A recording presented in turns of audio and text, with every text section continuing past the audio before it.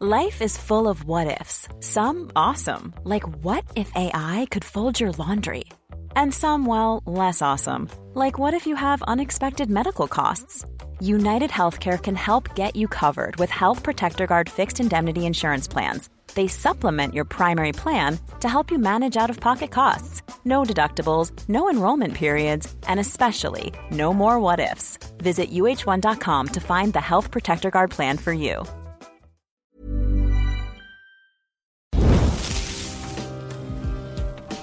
People can change anything they want to. And that means everything in the world. Show me any country, and there'll be people in it. It's time to take the humanity back into the center of the ring and follow that for a time. You know, think on that. Without people, you're nothing. Without people, you're nothing. Stoke the fire. What's up, everybody? Welcome to another episode of Stoke the Fire. Very excited to be here. Good to see my dear friend Matt over here. What's going on, Matt? How you doing? Matt Stocks, ladies and gentlemen, my partner in crime. It's good to be seen. Always good to be seen. Yeah? Yeah, man. I'm doing good. I just went out for a walk in the rain and got absolutely soaked. And then the rain stopped and the sun came out and it was like, it was like a Baptist moment. Felt like I was reborn in the moment. So, life is crazy good. And I want to say a lot of the people who bought the Stoke the Fire t-shirts that we were flogging a couple of weeks back, they finally received them and they've all been taking pictures and tagging us in them. So I want to say a huge thank you. Well, we both do. Huge thank you to everybody who's supported the show by buying the limited edition t-shirts. They're gone, so they're a one-off item, but there will be more. And so look out for some more additions to our Stoke the Fire merch sites, both here in the UK and over there where Jesse is in the US of A. Yeah, across the pond. Yeah, it's great just to see the support and the love from everybody online. It's a daily thing that helps lift me up and keep me positive during these strange times. So yes, thank you as well from me. It's an honor to see those t-shirts being worn and being talked about. So today we have a great guest, somebody that Matt and I both admire, someone I was able to tour with and see what he does firsthand. And I hold this guy in high regards. And if you don't know who he is, you will after today. So ladies and gentlemen, Matt, take it away. Tim McElrath, pull up a chair, come sit by the fire, my brother. Tim from Rise Against joins us today on episode 11 of Stoke the Fire. Here he is, Danny! Studio magic. Ta-da! The man behind the curtain. Welcome to the show, Tim. Hey, thank you for having me. It's great to be here. It's awesome just to see familiar faces and hear familiar voices. And I know both you guys, so it's really cool to do it this with just someone of people who feel like family, you know? Oh, yeah, right, man. The feeling's definitely mutual, both sides. Jesse's got some fond memories of the tours that you guys did together, which I'm sure we'll get into momentarily. But I just wanted to say from the get-go, just a very quick thank you for showing my book some love. Tim's one of the many great guests, along with Jesse and loads of other great people in my book. And Tim showed it some love on Instagram, and I appreciate that, dude. It's a nice gesture. Well, it's a great book. It deserves love. I love stuff like that too, because I love just hearing what other people who do what we do have to say about it. Jesse, we've been on tour together, we've seen each other around at festivals, but you don't always get a chance to really have a heart to heart with somebody. You don't really get deep, especially I feel like for singers too, our days are a little bit different. I was just gonna say that, dude. You and I were so into, especially where I was at with my voice, pre-surgery, I was having a rough go at it. So yeah, as much as we were together, there really wasn't a ton of solid hangs because we had a job to do. Yeah, you got a job to do, and you can't exactly stay up all night, talking or even during the day. You're always kind of conserving. I was in a similar place, just trying to figure out how to make this thing sustainable. And I've actually found myself in a much better place nowadays. But I remember just being like every tour, you're just kind of conserving. And so to read a book like yours, Matt, it's here's the similar things that we all go through, that we're all kind of either conflicted with or reflecting on. Or here's like, oh, somebody figured out a different way to do this thing that I've always thought about in my head over and over. And that's always insightful. I find it insightful. Yeah, we've been finding that with doing this show as well. The commonalities, not just between artists and creatives, but just we've been getting on listeners on the show as well, Tim, as guests, and dedicating entire hour-long conversations just to people out there who tune into the show, and we encourage them to write in. And yeah, some of the conversations have been going so deep, and we've both been realizing, both me and Jesse, that, and it's kind of why we started this show in this first place, really, and why we wanted to get you on, is the things that unite us are far greater than the things that actually divide us. And in this time of crazy division and unrest, this show was really born out of a desire to help communicate our similarities and bring people together. And that's something you guys and Rise Against have always done as a band, and a huge part of why me and Jesse really look up to and admire you. Not just as an artist, but as a human as well. So I guess, Jesse, where do you want to begin? Should we begin? Because we've had quite a few people on the show recently discussing addiction and sobriety and recovery.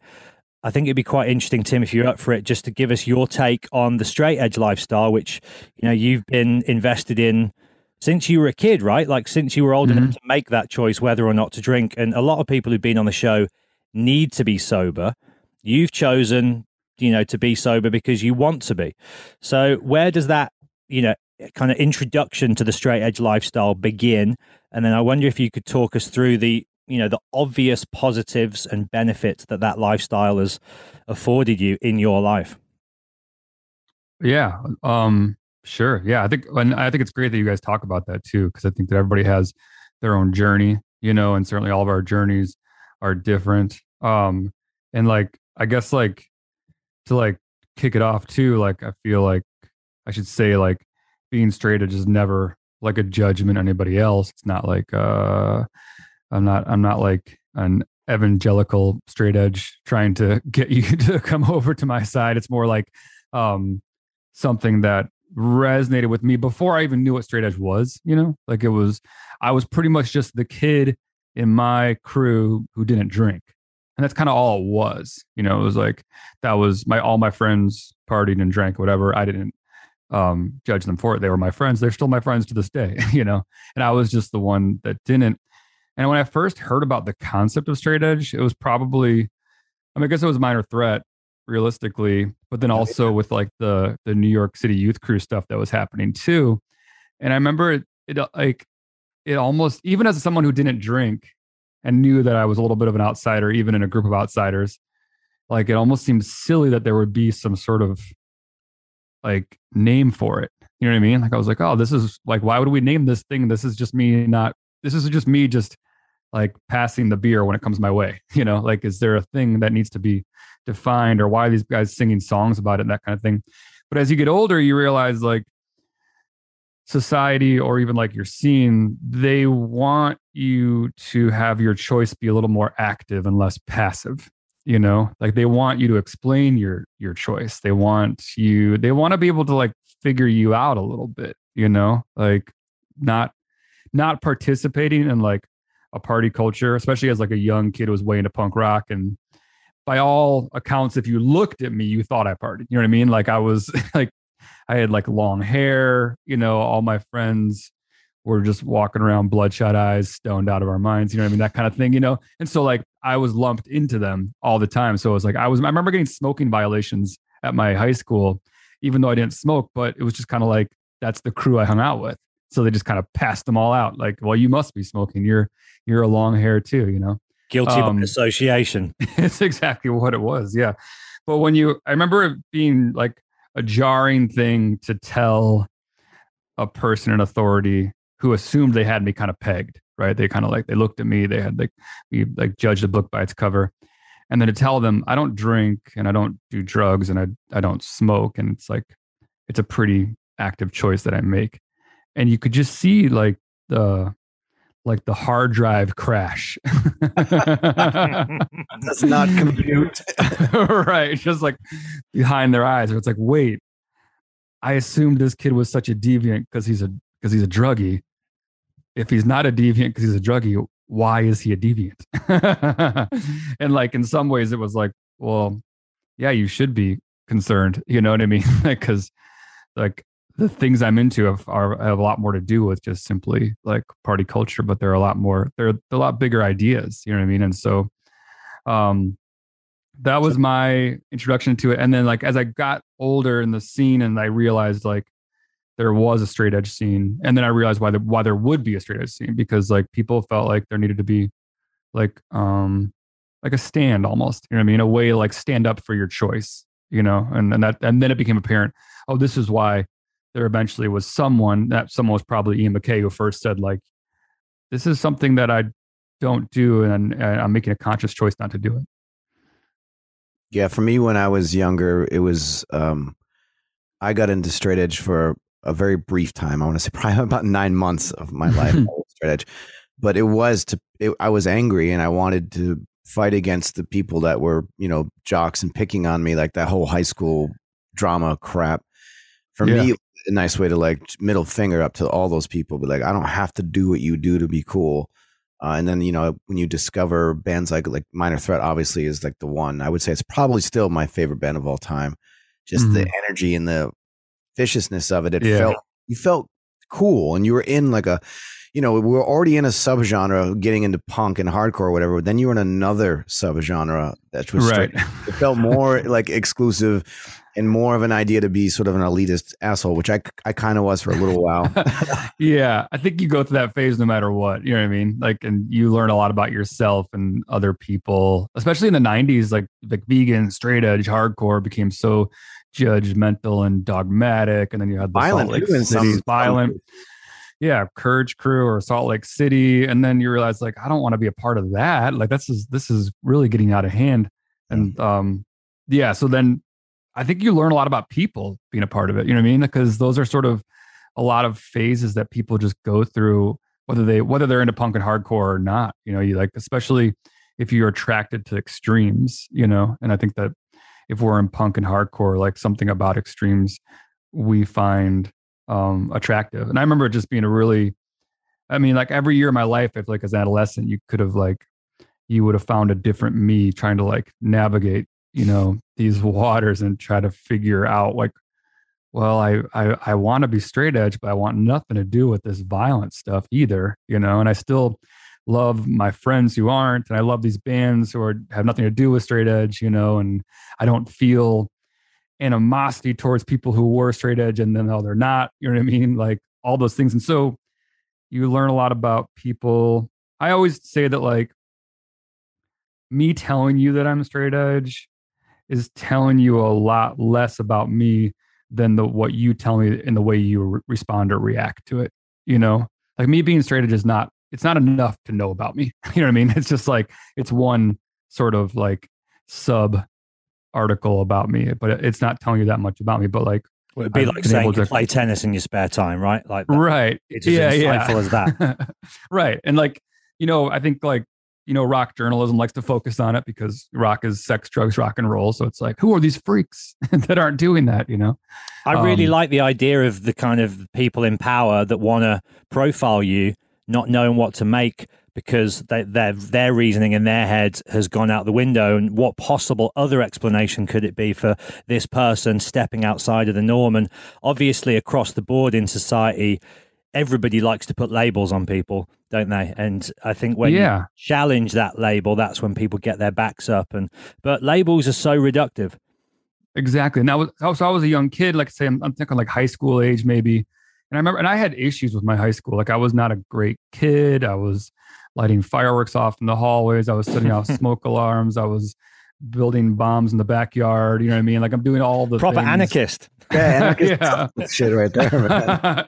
Anarchist cookbook was a part of my life. You know, I always like to qualify it and say that like I did all of this in a pre 9/11 world. It was all just as American as apple pie. This is all just fun stuff, you know. And then all of a sudden the world changed, and it was like, oh, if you say that word, you're not getting on a plane today. But I wasn't like, I had issues with my school. You know, I had my police counselors show up at my parents' house at like 6 a.m. in the morning, trying to get me to like rat on my friends, you know, for doing dumb stuff. And it was like prank stuff. It was like lighting off fireworks and smoke alarms and like breaking windows, and we were just kind of vandals and, you know, And I think that, like you said, Matt, like the way authority figures dismiss you is by judging your use of drugs or alcohol. That was the way that we could be dismissed. It was like, oh, that kid, he's a druggie. Oh, that kid, he's a stoner. Or that kid, like he's messed up, you know? I would add on top of that as well, not just authority figures, but kind of just people in like suburban society, you know, whether it's the parents on the playground, whatever. People like, I think drugs are such a, you know, it's a dirty word and it's very easy to just go, oh, he's a druggie, therefore none of his personal qualities or characteristics count for anything. Exactly. And it was like, it's not a fair characterization of anybody, but it's like, that's what it was used against people. You know, it was like, oh, we can dismiss skateboarders because they're just lost. They must be on drugs. And so when you told someone that you weren't, you know what I mean? When you told those authority figures that you weren't, it was so like almost threatening to them. It made them just kind of like rethink everything. Like, why would someone grow their hair that long if they're not on drugs? Like, why would somebody wear a Black Flag t-shirt if they're not on drugs, you know, or all these things? And then I think that because I was a kid who loved being a thorn in the side of the establishment, I love that it was threatening to them. I love that it like made them uncomfortable with me, and like it made them not be able to kind of put me in a box, you know. And so in that way, like you said, Jesse, it's like you become like a subgenre, like you're an outsider of the outsiders. You know, you're even further in the margin. And I kind of I didn't mind being there. So that being said, because I have my reasons for why I was drawn to subcultures and punk rock and hardcore and whatever the case may be in my life, I felt like I needed to have my say and speak up about what I was seeing in the world. What was it with you around that age where you felt drawn to that? You know, that was it alienation or was it just fascination, or where were you in your brain at that time in your life? That's a good question. You know, I think it was, you know, all of us have like our coming of age story about how we found punk rock and hardcore. Like it's the mixtape of the older brother, the older sister, like whatever. Like you see the skateboarder in your neighborhood, you want to learn how to skate. We all that story. I have mine. I won't bore you with it. But like when I made that kind of like that crossover from like no longer being a part of like mainstream culture, but finding my own bands and like finding skateboarding, that kind of thing, I realized that like my world around me, and I grew up in the northwest suburbs of Chicago. So just kind of like just a Pleasantville of sorts, you know what I mean? Like you've seen it. It's like nothing crazy. And it's the Home Alone area, right? Were you telling me? Yeah, it's all pretty much, if you've seen Home Alone, Uncle Buck, like all those areas. Like Uncle Buck. I wasn't on that street, though my grandparents were on that street. So we drove by the Home Alone house every Christmas or Thanksgiving. So like, yeah, it was a very, John Hughes made, you know, my whole area very famous, you know, like any of those movies. All those movies are good. All of them. Yeah. All of them, like from Breakfast Club, like 16 Candles, like those are all those locations are the places. Ferris Bueller, we were driving by all those places all the time. And I realized that the second, you know, like I'm wearing baggy jeans, or I got my Black Flag hat on, or I'm skateboarding in the park instead of playing baseball in the park, my whole world around me treated me differently. You know what I mean? And it wasn't like anything that I would characterize as like, you know, super oppressive. It was just like they looked at me a little differently. And then I realized like, oh, like your approval of me is based on me ticking a few boxes, doing a few things that keep me like part of the tribe. And if I deviate from that, your approval of me kind of goes away. And that made me start to question just like everything, you know, just the way we all work. So it's like that was like a microcosm of like Chicago suburban, you know, world. But I saw that it was like reverberated in a much bigger place. And I think that's when things too, because I was a big reader, and that's when things like reading 1984 or Fahrenheit 451, and I just read them for fun as science fiction. You know what I mean? I thought of them as pure science fiction. I thought of 1984 as just a fun book about the future. And then I started realizing, oh, this guy meant it in a different way. He meant it as like a comment on society and politics. And I didn't know what dystopian novels were. I was just reading them for fun. And then all of those things started to click. And then I started to reject, I guess, the world that was rejecting me. And then did you thrive off that as well, Tim? You were saying you kind of enjoy being a thorn in the side. Is that something you think you've always sort of actively, appreciated to some extent and relished in? Yeah, for better or for worse.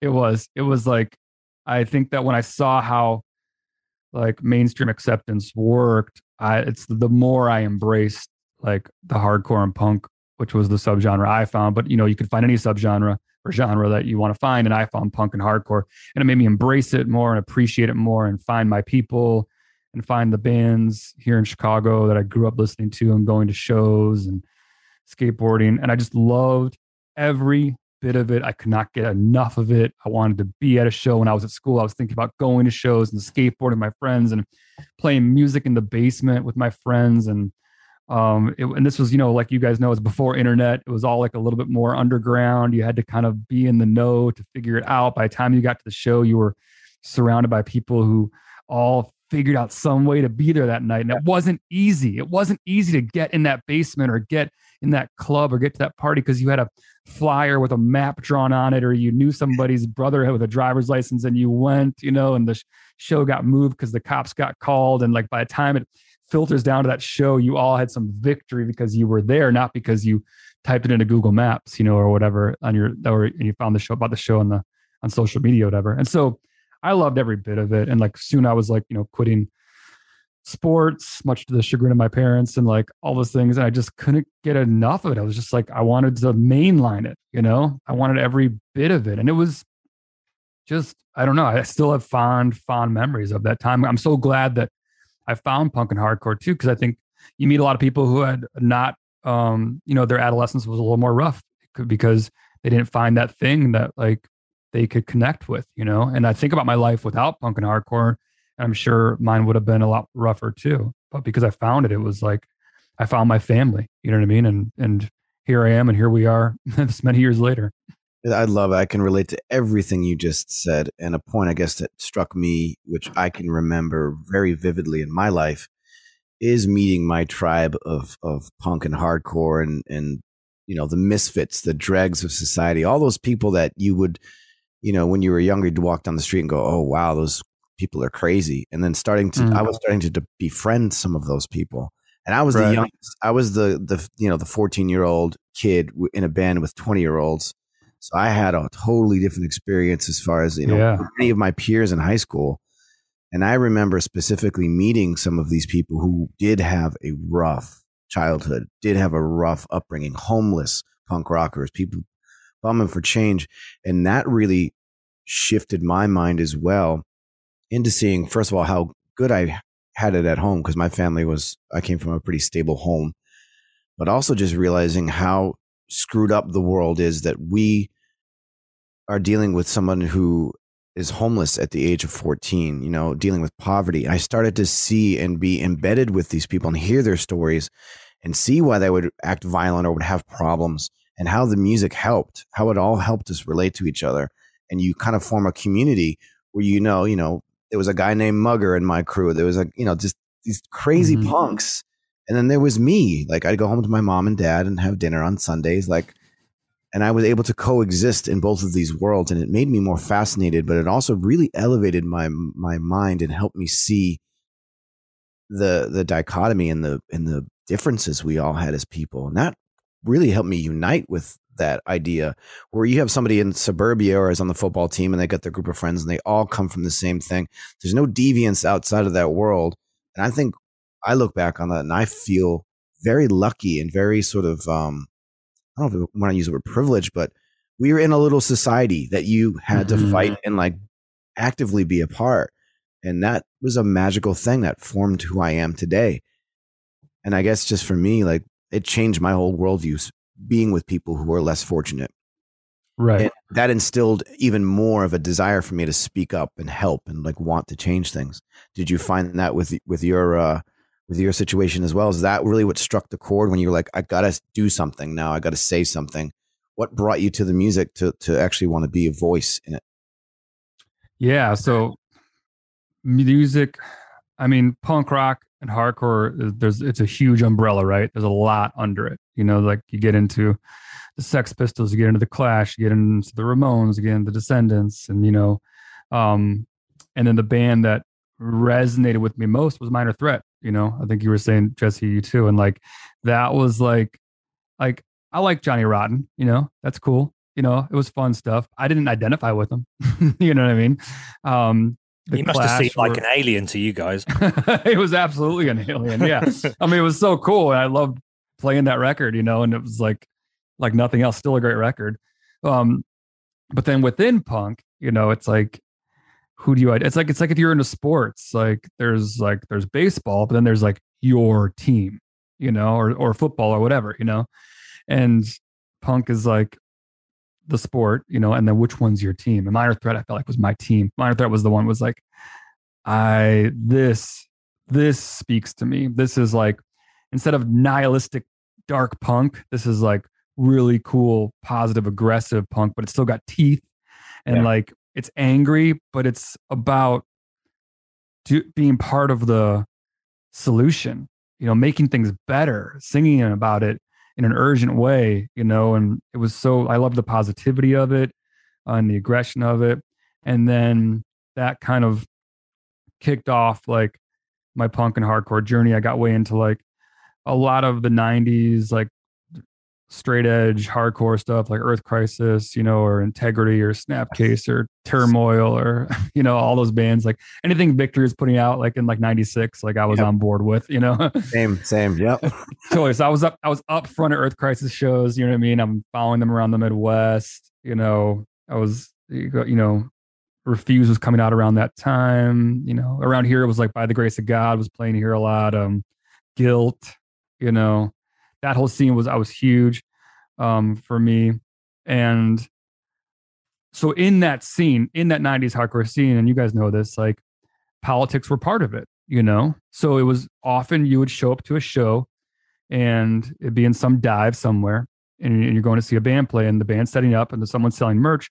There's always a table there. And that table is talking about indigenous cultures, maybe, and talking about environmental problems, global warming, or maybe there's a table talking about sweatshops, and labor around the world and how a lot of what we wear and what we eat is like we exist on the backs of developing countries. Or maybe there was an animal rights table there. Isn't it interesting as well, Tim, that a lot of this stuff is now like in the mainstream consciousness and all of it really you can trace back to punk, whether it's, as you say, like anti-racist stuff, climate change awareness, anti-homophobia, anti-sexist, activism, protest. All this stuff is now like mainstream popular culture, but yet we're just to kind of not maybe jump forward, but throw this in the mix. You would like to think that we'd be getting together a bit more if all of these ideas that brought the punk community together are now being, detailed and kind of it's in the popular discourse of today, but yet everybody's kind of still at each other. It just seems sort of counterproductive, doesn't it? It does. Yeah, it's happening on the macro now instead of the micro. And you're right, like those scenes were like the first time I heard the word sweatshop was not in a school, it was at a hardcore show, Same. Yeah, the first time I heard about, the problems with the environment, you know what I mean, and industrial society, I heard about it not from my teachers. I heard it from a band, from a guy on stage with a microphone telling me about it. The first time I heard about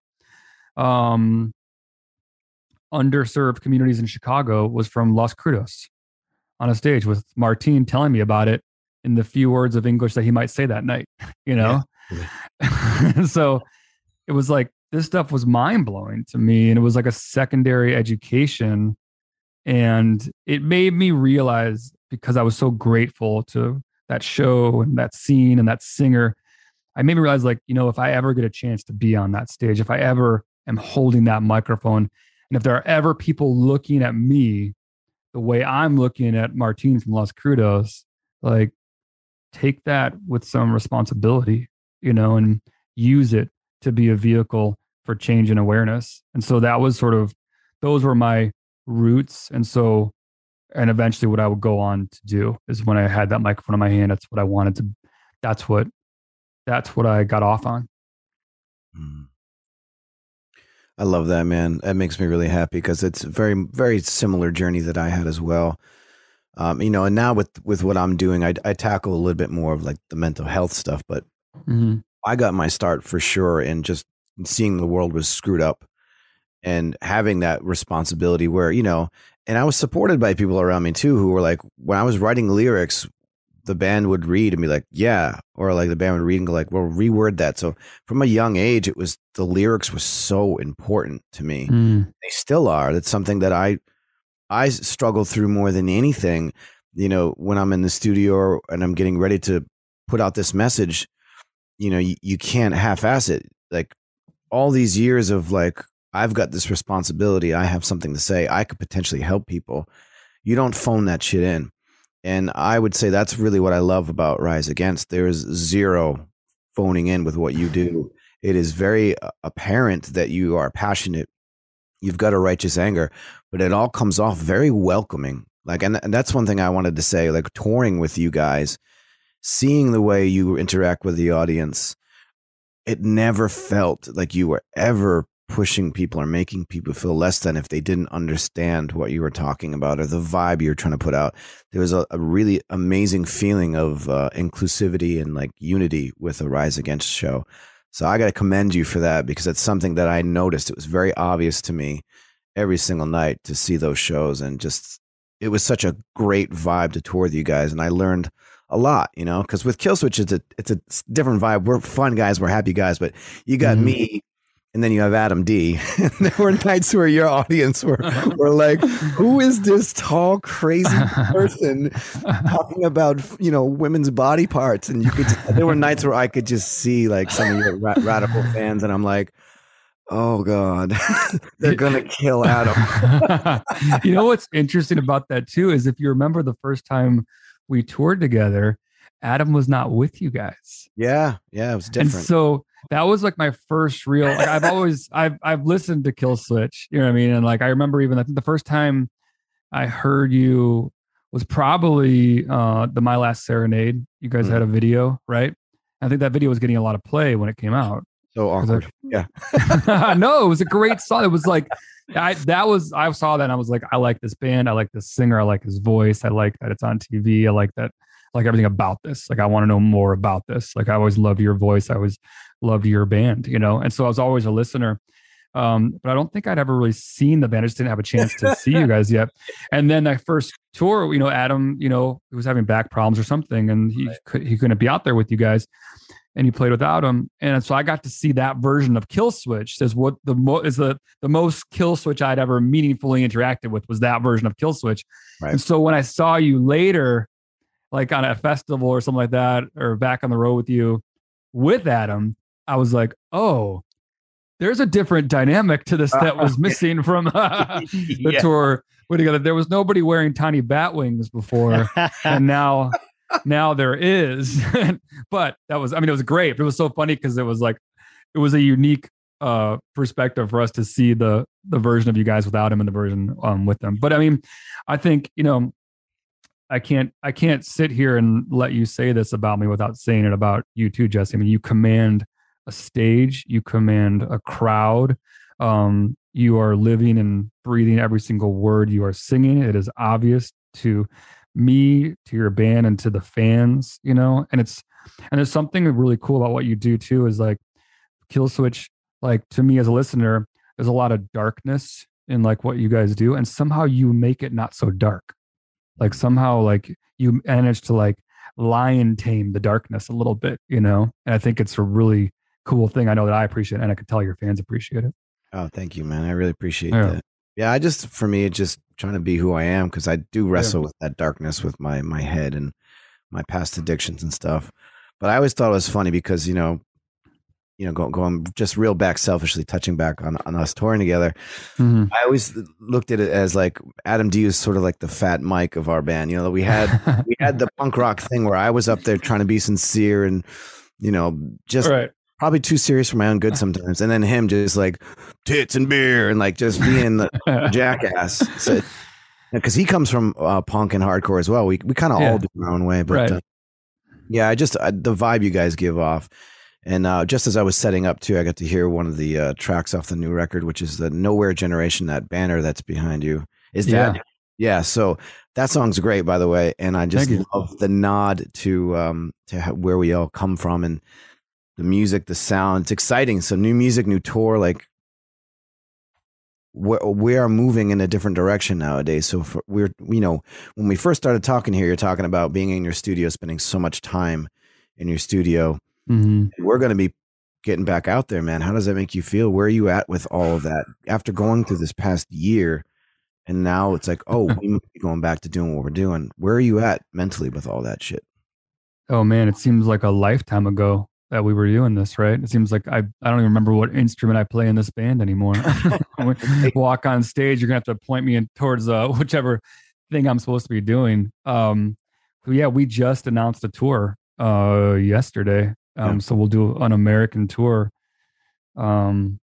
in August, which like is even sooner than I thought was going to happen, And so, I don't know if you're like me, like you've heard a lot of different theories about when we're going to go back on the road for the last 14 months or however long it's been, and that goalpost has always just kept moving. And so I'm sort of not listening. I stopped listening, because everybody's like, oh, maybe in April, maybe in May. I don't know. And so I stopped really listening to it, and now this thing is actually happening. So it's like, oh, so now I'm trying to wrap my brain around like, wait, we're going back on the road. We're going to go tour again. Like I've been home for a year. I've been hanging out with my family. I just been like have a routine now. All these things. And I'm like, I'm going right back into that world, and it's something that I've been thinking about like this week as it's becoming more of a reality, and it'll be a different world. I'll be. I'm going to be 2 or 3 years older than I was last time I toured, like we're going to have a new record, like all these things, like there's going to be a whole new generation of kids that are getting into the music, like all of that, especially as I spent a lot of the last year wondering like if this was ever going to happen. Are we ever going to see shows like the way we saw them? Are they going to be something that we talked about happened in the past? And so it's a little bit of like whiplash right now, like, and we're back and the train is going. And you got to hop on, And so I'm sort of like, I'll tell you that I'm not ready for it today, and I'm hoping to be ready for it, like when that first show rolls around. Can I ask you the pair of you this, Tim? A moment ago, you mentioned this idea of like being a lion tamer and wrestling demons on stage. Obviously, that's something you guys both do in your bands. And when we did our podcast together, Tim, you and I were talking about Chris Cornell and Chester Bennington, and you're obviously close to those guys. I'd love to hear you two just kind of share your thoughts as we approach, the return of shows, like how it is for frontmen of yourselves and bands of the sizes that you're in to wrestle with these demons and these feelings and these struggles on stage every night, because it can become quite easy for the audience to perhaps not really appreciate the depth or the darkness within the material because it's a hit song. And actually there's quite a lot of, heavy stuff going on every night on stage. I'd love to hear the pair of you just kind of share your thoughts and feelings on that of, living and breathing these creations of yours, because some of them, as we've seen, can get the better of their creators, can't they? If you're not careful. Yeah. You want to go first, Jesse? Yeah. It's funny because it's something I've been thinking about a lot lately too, knowing that I am going to return to the road as well. And also what you were saying about, being home and having a routine and, I've been around, granted with the whole pandemic, not being able to be all up in people's personal space, but there's a certain beauty that I've really experienced from being home. And a lot of the darkness and demons that I wrestle with on the road seem to subside just a bit. I think the road comes with its own types of demons, its own sadnesses and loneliness and isolation that you can feel even when you're shoulder to shoulder with somebody in a bunk alley or in a bus, like you squeeze together. But I think that comes with its own darkness and demons. So for me, I guess there's two things. One, you kind of feel like you have to do it. There's a sense of purpose when you do, I would say, the kind of music that Tim and I do. Like, our hearts are on our sleeve. There's no faking it. People are looking for that connection, and they relate to the lyrics. They relate to who you are as a person. So that sense of purpose really helps push me through the harder times. And the fact that if I am having an off day or a bad day, I've got to find a way to go from 0 to 10 to get on stage by 8 o'clock at night. That's a huge motivator. And number two, I think for me, that's all I got, That's everything to me. I don't know what I would do outside of that. Doing this podcast has been huge, but that's a totally different way to see the world and a way to contribute to the world. But prior to this podcast, I had nothing. So I wear it as a badge of pride, but it hasn't been easy. There are nights when my voice will crack and I'm not in because I am thinking about what I'm saying. I'm trying to stay present to the music for the sake of the art of it, and then balancing it with performance and making sure you sound good and you look like you're not disheveled. I think it's a constant struggle. I know I'm going to continue to struggle with it in a different way moving forward, because I have vowed to no longer lose control through alcohol and substances on the road. Like, that's been a huge shift this past year and a half with me. So the things that I used to lean on to help me cope, I'm no longer going to lean on. So I'm, as a part of me, is looking forward to it 100% to get back out there and do what we do. There's also a part of me that's a little anxious and a little intimidated by having to face all that shit again, because I haven't been singing. I haven't been focusing on that. So it's kind of been nice in a way. So I don't know, but for me, it's all I know. It's all I know. So I'm just going to, dust my weapons off and get back out there and keep fighting the good fight. I got no choice. Exactly. I think, yeah. And like, you made a good point. Like, we're, like, not every tour is the same. Not every year you go on the road are you the same person. Every time you go on the road, you're a different person that went on the road, like, than you were 10 years ago, than you were 15 years ago, than you'll be 5 years from now. There's your, who you are, your constitution, what's going on in your brain and your mind at that time. Like, the road might be the same, but it's going to be a different experience, and you're going to experience it in a different way. And so in that sense, there are some like unpredictable things, some variables. You can't just say, oh, this next tour will be exactly like the Rise Killswitch tour that we did. It'll be the same exact thing. It's like, no, it'll be different. You're a different person. I'm a different person. Like, challenges will arise that didn't arise before. Like, you'll have some things figured out, and then you'll have some things that are like, oh, I need to like figure that out to be out here for this many weeks at a time or whatever it is. And so, yeah. And, and we both of us, like, our songs are demon wrestling. You know what I mean? That's what they are. It's why, we go out on stage, and then why people have connected with them. Why Killswitch has the audience that it has, why Rise has the audience that it has, is because someone somewhere said, hey, I feel like that too. I'm glad that somebody voiced that, because now I feel less alone, and that's part of the amazing thing. And to traffic in those demons, can look we make it look like entertainment. You know what I mean? We get lights, and we get production, and we get some good sound, and, we're at some great venues, and we make it look like, just pure entertainment. But I know that, Matt, I've used this analogy before, but I think of it as lion taming. It's like a great lion tamer will make it look easy. They'll be out there on the floor with giant animals, and they'll be making it look really easy, and we'll all be clapping and eating popcorn. But like, somewhere deep down, we have to understand that's a fucking lion. It's got crazy fucking teeth. It can kill you at any second. And the people that make it look the easiest are sometimes the people that are wrestling with the most, And I think that, going back to like Chester or Chris, those guys made it look so fucking easy. I mean, they really did. And like, those were two people that, I don't think anybody saw what was coming, any of their fans or anybody who ever met them, they were very just light souls. And then you realize, like, these are amazing lion tamers. These guys are so good at it that we're not even thinking about how sharp the teeth are. But realistically, the teeth are pretty damn sharp. Wow. That's heavy. yeah. Sorry.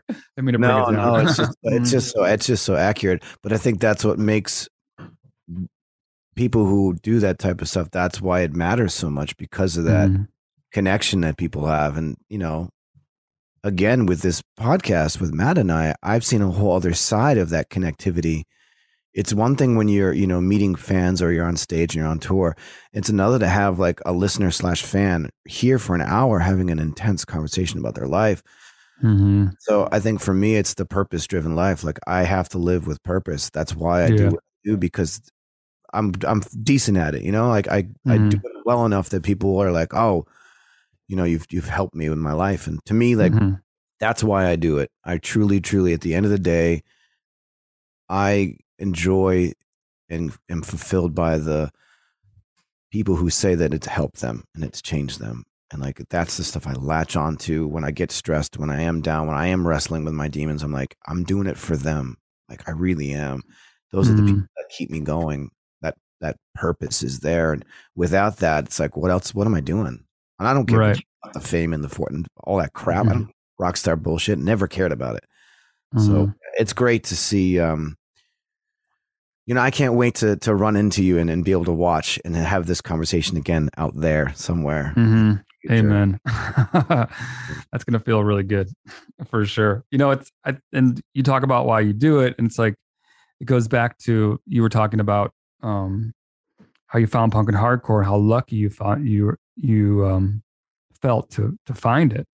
And I totally get what you were saying, because you were trying to find the right word. You were like lucky, privileged, I don't know what, but you were trying to figure, and I got exactly what you were saying, because there was no guarantee you were going to find it. You know what I mean? Yeah, back then, right. For sure. There's no guarantee that young Jesse was going to find it. And now picture Jesse in a world where he didn't find it, right? I'd be dead. So, following that logic, someone out there is looking for that right now. And so in a way, like you saying you do it to connect with people, that's exactly why you should be doing it, because someone out there who has no guarantee of finding you, and you might be the voice that they're going to connect with most. They have no guarantee of finding you, but you're going to keep writing songs, keep playing shows, keep doing your podcast, keep doing everything you do. And someone out there is going to find you, and you're going to be the one speaking their language. And that's going to be such a lucky thing, because Rise Against isn't going to speak everyone's language, neither is Killswitch or whatever. Like, there's bands out there that people resonate and identify with, and we have to be out there kind of as landing pads for them when they come in. Tim, you talk a lot in your music about closing the gaps, and that's kind of the driving force behind this show, as we mentioned. How do you see us? I know you won't have the answers, per se, because you're not technically an expert, but obviously you've dedicated your life to trying to, close these gaps down. How do you see us from this situation going forward? Such a key time for healing and coming together. What do you see as sort of things that we should all be doing as a society to improve the lives of everybody, not just, the 1% at the top? Oh man, I definitely wish I had the answer to that question, as we all do. But when I break it down a little bit and think about it in terms of like what even the three of us do, we live in a world where everybody is kind of firmly entrenched in their sides and their tribes. You know what I mean? Like, you guys know, like, it's hard to really get someone to come out of their position, or to come. We don't switch sides so much anymore, and we have a harder time just even explaining our points to people. We live in echo chambers, or we yell at each other using talking points and this kind of thing, and it doesn't really do any real good. We've kind of we've congealed. We're in these hard stances, and when you think about that, it's depressing. And I thought about it a lot this year, and I was trying to think of well, what is the antidote to that? Is there an antidote to that? Does anything cut through that noise, or has anything historically cut through that noise? Have we been here before? And I kept coming back to stories and storytelling, that when you strip away the talking points and you strip away the echo chambers and the sides you're on, when you hear someone's story, that's what connects with you. When you strip aside who they voted for, what party they're with, whatever, you just hear their story. This is what happened to me, or happened to somebody I know, and this is why I feel this way. that cuts through the noise, you know? Excuse me. It cuts right through the noise, and it allows you to hear somebody for the first time. You know what I mean? Sorry, I'm gonna drink some water. Yeah, I can hear that. Do that. That's bothering me. Clear that out. I know. Sorry, I know. As vocalists, oh God. You can't listen to someone just keep on struggling, right? We have to save part of this podcast to talk about our voices at some point. Oh my Lord. Anyway, what was I saying before I turned into Cookie Monster? Personal stories. Yeah. So stories cut through the noise, right? That's what one of the only ways we can truly communicate on a base level, especially now. And then you got to think about who are storytellers. Well, you two are storytellers. You know what I mean? Like, you're telling stories in this podcast. You're getting people to tell their stories, you know? Jesse, you're writing songs. You're an artist, you know? Like, your songs, everyone is a story. Any artist is telling a story. Anybody who's painting a painting, they're making a film, they're building a building, you know? Like, those are all stories that like are told, and that's what cuts through the noise. And so, well, I wish I had like the broader answer to your question, Matt, because we need those answers. In the meantime, we need to be telling stories, you know, and trying to reach people, because that's what will get us out of these entrenched positions, when we can actually just hear each other, you know, and listen to each other. I love that. It's playing to our emotions as humans, the way we can relate to each other. But also, you know, you may not necessarily understand what someone's going through, but you can, you know, empathize. You know, it's sympathy and empathy. And I think that some of the most powerful stories we've heard on this podcast were from listeners, were from quote unquote common people who aren't like celebrity or an artist or somebody who's known. And I have found that some of the most powerful stories and the most moving things that really helped me see humanity as a whole in a different light, and pulled me out of my comfort zone, really, as a person, engaging with people who are not so common. And that's the great thing about it, is like, everybody does have a story. And some of the people that you're dealing with or arguing with online, or you disagree with because of political stuff, their story may move you to tears if you only knew where they came from. And when that happens, like you said, you cut through the noise, or your guard drops, and you empathize or you sympathize because you've been there too. And it kind of helps you understand why people do get emotionally charged by what they believe in or what they stand behind. And I think I love that you brought that up, and the way you worded it too. That's powerful. That should resonate with everybody who's listening right now. We do have commonalities. We do have stories that are being told on a regular basis. And you're right. That is sort of the gateway to making change, is to seeing each other for who we are. And at the end of the day, we are all connected. We're all humans. We're all want to be loved. We want to be accepted to a certain degree. We need community. We need all these things. So if you're butting heads with somebody, and I always say this to people online when I do interject, which I don't do much of anymore, is just try to be nice and try to understand and have a conversation, because conversations aren't really happening. It's just arguments. And there's a big difference. Right.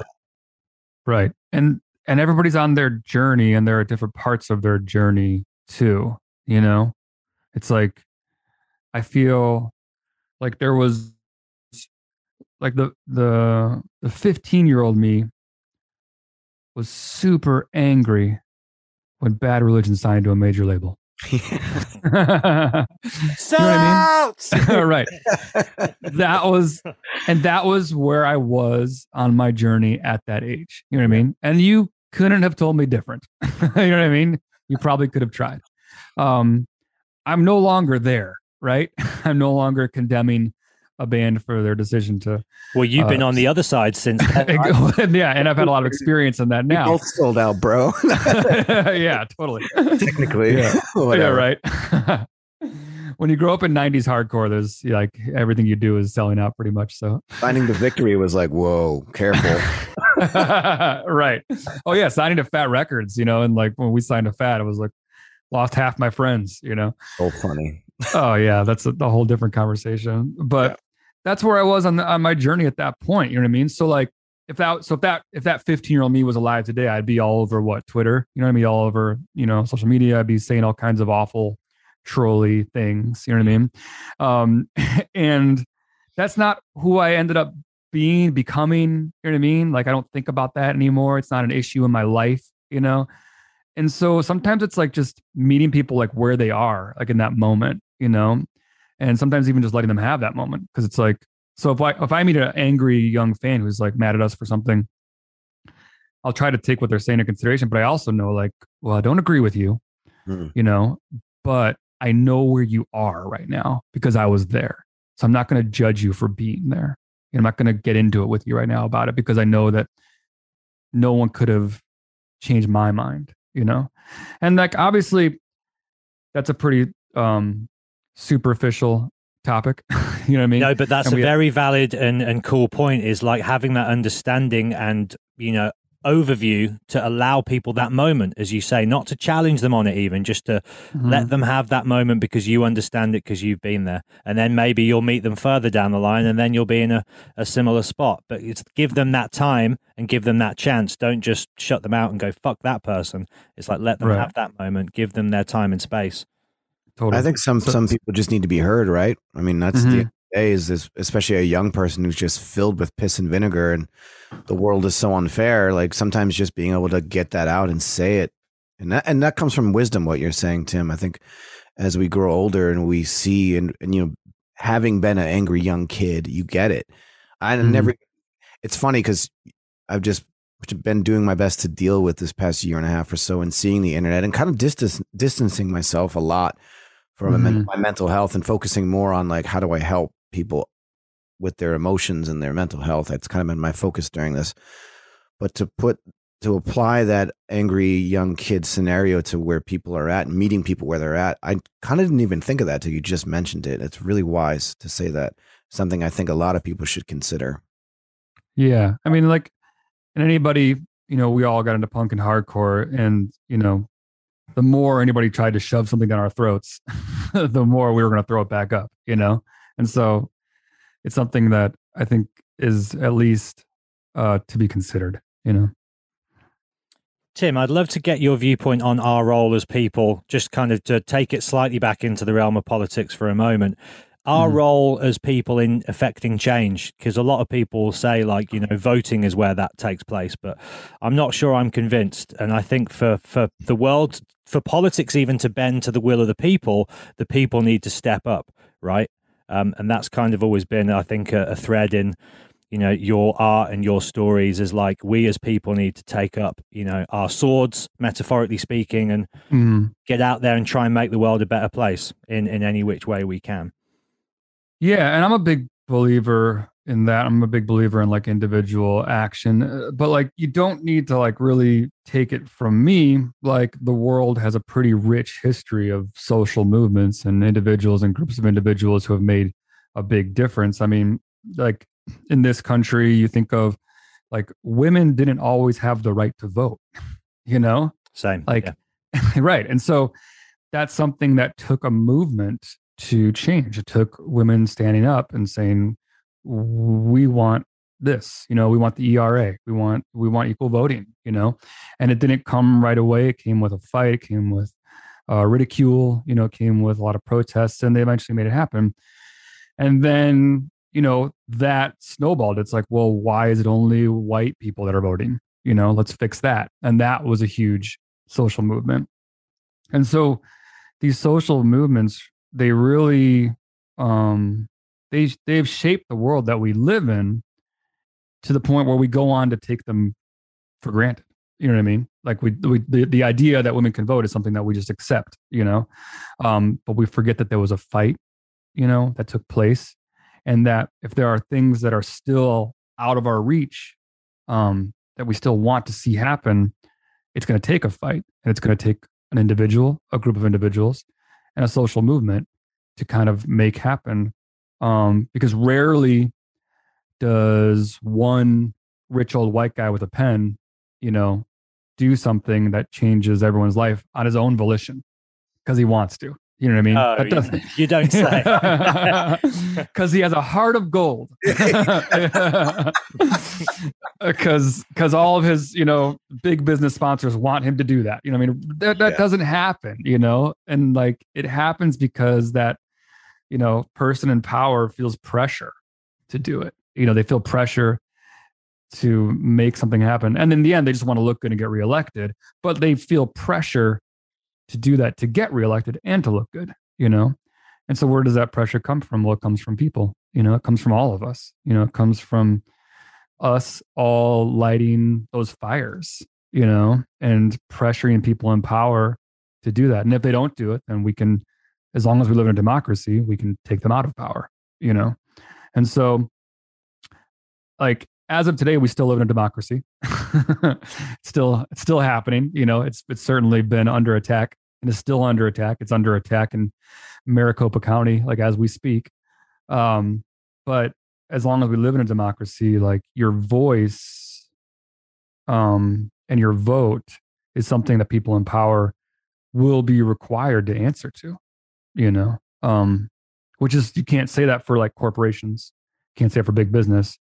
The only people they really answer to are shareholders, and there's not really any morality in shareholders, and people own stocks. Like as long as it makes a profit, that really is all that matters. It doesn't matter what took place to make that profit, And so people have to figure out if they want to live in a world that answers to shareholders or they want to live in a world that answers to voters. I like that. That's great. Well said. So I guess for me, before we let you go, as we wrap this up a little bit, I just wanted to say to you, well, first of all, when we toured together, it seems like so long ago, but I was going through such a hard time in my personal life, and it affected me on so many different levels, as well as struggling with my voice as well. And not to continue to blow sunshine up your ass, but there were moments during that tour where I saw you. You had. I believe you lost your voice on one of the shows, right? You had to cancel a show. Sounds likely. Yeah, I think it was in Texas. Yeah, you had to like. Yeah. Okay, so just seeing your physical journey as a vocalist and hearing you warm up and doing acoustic stuff, which is, I can't even imagine having a break where I do acoustic stuff in between what I'm doing. But you persevered and you just carried yourself a certain way. And I just wanted to commend you just as a human being. I guess I wish in retrospect, I would have been more vocal to you about what I was seeing on the road with all you guys. Because the entire band, your crew, everybody was just cool, man. You guys were super cool. And, since then I've listened to your music and I've watched stuff and heard about your whole involvement with, being a lover of the Descendants, which is one of my favorite bands of them. But all that just came, and we were talking about having you come on. It's like, I just need to say this to you before I let you go, that I just admire you guys. And I'm a big fan now, because at the time when we toured, I knew who you guys were. But, when you're part of the band, you're like, oh, that band's cool. They draw a big crowd. But I guess just thanks, man. Thanks for treating us well, for being such cool guys. And it was inspiring to see your vocal performance every night, no matter where you were. And I could hear days where you would warm up and I'm like, oh my God, he's working through some like rough spots. Totally. You would just nail it almost every night from what I could hear with my ears. I was like, how does this dude do it? So just wanted to give you some more love before I didn't, I had to say that before I let you go, basically. Oh, well, coming from you, Jesse, that means a lot for sure. Like, and not just because you're a singer, but because you're you, and like your voice is something that I've always really enjoyed, and you're doing those same things every night. You scream, you sing, we go through a lot, and then there's a lot of weight on our shoulders to make that show happen every single night. Yeah, during that tour, I was spitting blood, man. That was bad. That was before the throat surgery, so I had my private moments where I'm like, how am I going to do this? Yeah. Oh my God, I can't even imagine. You're good now, right? I am. I'm better than ever now. Yeah, because that's awesome. Got the surgery and I've been training, and I do everything different now, and I don't party like I used to. That's good. Yeah. I've even since that tour too, I've had some pretty transformative moments vocally, because I felt like I could rely on my youth to kind of get me through everything for a long time, and then at some point that fades away. And I realized, I need to pop the hood here and look at the engine and kind of see how I'm going to keep doing this. And I found some really good things that really changed my life, because I think, like, you talk about like mental health, and like my mental health is tied to my voice. You know what I mean? I just feel so helpless when I can't sing and I can't do what I do. I know you have the same experience. Like, it's, I think all singers do. Like, you just, like, it really is just, I don't know, just the worst thing when you just can't deliver, you know? And so I had moments where I felt like, I'm like, can I do this? Am I still going to be able to do this? That kind of thing. And those were dark moments. And I feel like I've had a lot of transformative things go on, and I've talked to professionals and vocal coaches, and I figured out, and now I'm super confident and I feel really good about it. I'm ready to go back on the road. And that changes my whole day, my whole trajectory, my whole look at touring, rehearsals, recording, everything. Like, it's just like, it's such an important part. And we talk about voices, but for anybody listening, it's like, whatever it is that you love, like, take care of it, protect it, you know, do what you need to do to keep doing it, you know, because it grounds us, you know what I mean? Like, whatever it is. And for me and you, it might be singing, but for somebody else, it might be something else. And I need that kind of grounding. But thank you for those words. That's awesome. Like, you know, I consider you a peer and a friend, and we do the same thing out there. You know what I mean? And so, I feel for you. Like, when I see you on stage, you know what I mean? Like, Likewise, I know you feel for me too. And I feel for both of us when we're in the dressing rooms trying to get ready before a show and someone's rushing us. And, you know, I feel for us in the morning when we wake up after the long night, you know, and they're already setting up the show and you're like, wait, I don't know if I'm ready for this one. Totally. The struggle is real. But yeah, it's funny when you sort of just let go of because for me, there was a bit of stubbornness and like, I got this punk rock attitude and I didn't have it at all. And if I had humbled myself earlier, I would have learned invaluable lessons about technique and pressure and breath control and diet and exercise, all these things that I now do for my voice, even speaking differently, that wouldn't have happened had I not had the surgery. So no regrets. But yeah, for anyone out there listening, don't take it for granted and definitely keep working at your craft for sure. Mm-hmm. Tim, how was opening up for the Misfits? That was such a cool surprise show. Like, we were kind of off the clock at that point, just working on the record, but that one came up and we're like, there's no saying no to this, you know? Were they good? Did they deliver? Dude, they were so good. Yeah. And like, I'll say this now that I was skeptical before, you know what I mean? No doubt. Just like, you know, bands reunite and it's not always, you know, what you wanted it to be, you know? And it's just how it happens. And so I went into a little skeptically, which I'm comfortable saying, because they really did just knock it out of the park, you know? And I was a guy kind of being like, are they going to pull this off? You know? And they totally fucking pulled it off. Like, it was, I don't know. It was just really cool to see it and to see that many people still giving a shit about old school punk rock, you know, and to be one of the bands that got to be there as well. Like, it was pretty special. Yeah, man, you're part of a select few, because there wasn't many, was there? I know they were mixing up the support acts with every date, but, you know, there was only so many shows. So to be handpicked by the Misfits, like one of the Mount Rushmore kind of OG American punk bands for sure. And fucking just before this all kind of came closing down, you were doing like quite a big tour with the Deftones, right? How were those shows? Yeah, those were incredible. You know, speaking of The Voice, I had great conversations with Chino about like The Voice and what a and that voice kind of that thing. dude has. Wow, dude, what a fucking voice that dude has. It's just ridiculous, you know. I still don't understand how he does some of the shit he does. Oh my god, sometimes he's just making crazy noises into a microphone, the kind of noises that would just like blow anybody's voice, you know. Crazy. He's such. I've been able to sing Passenger with them on stage a couple times, awesome. Which is pretty fucking rad. You know, like, it's just, I don't know. I feel like, I don't know about you, Jesse, but like, I've never had like that moment, like rock star moment where you felt like a rock star on stage. You know what I mean? Like, I think I'm always too into the songs and too into what I'm doing. I'm never sitting there like, you know, like holding an orb and the wind blowing my hair. I've never had that like guitar hero moment. Yeah. Until I sang Passenger with Deftones. And then it was like something about being there, like on the stage, being a part of their song. I was like, oh, this is what it feels like, you know. And maybe it was that I wasn't so attached to it because it wasn't my song, you know. But it was like, it felt cool doing that. That tour was awesome. Those guys are so rad. They're one of those bands, like, they inspire me because they've just been around so long and they just keep it so relevant and cool. And they're still good.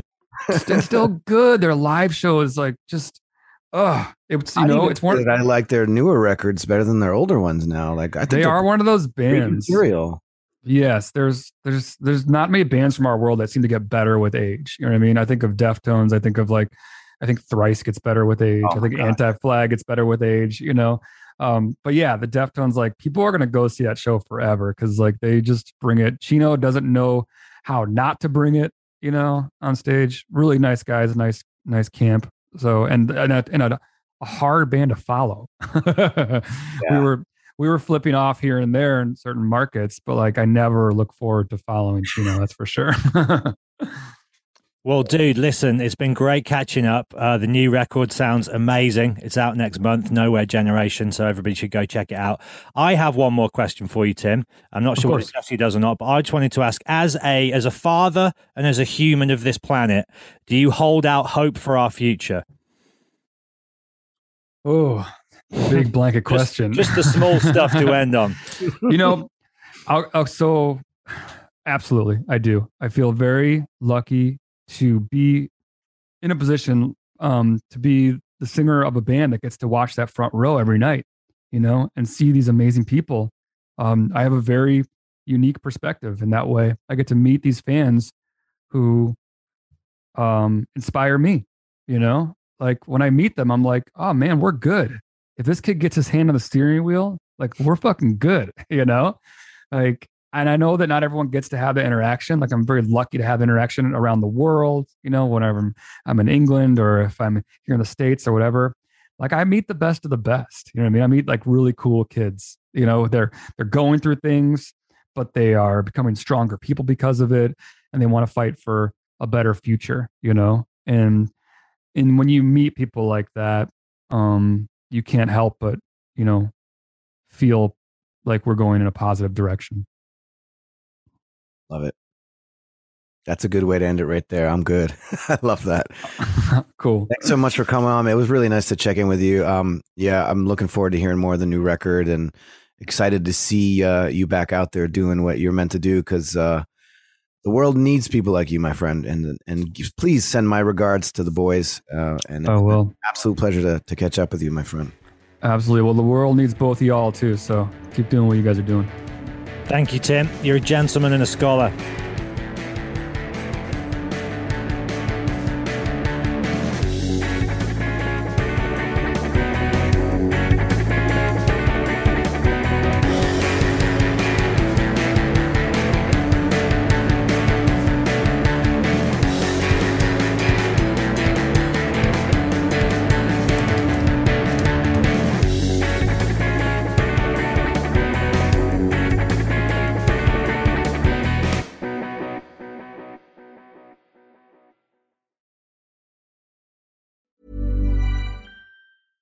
Imagine the softest sheets you've ever felt. Now imagine them getting even softer over time. That's what you'll feel with Boll & Branch's organic cotton sheets. In a recent customer survey, 96% replied that Boll & Branch sheets get softer with every wash. Start getting your best night's sleep in these sheets that get softer and softer for years to come. Try their sheets with a 30-night guarantee. Plus, get 15% off your first order at bollandbranch.com. Code BUTTERY. Exclusions apply. See site for details.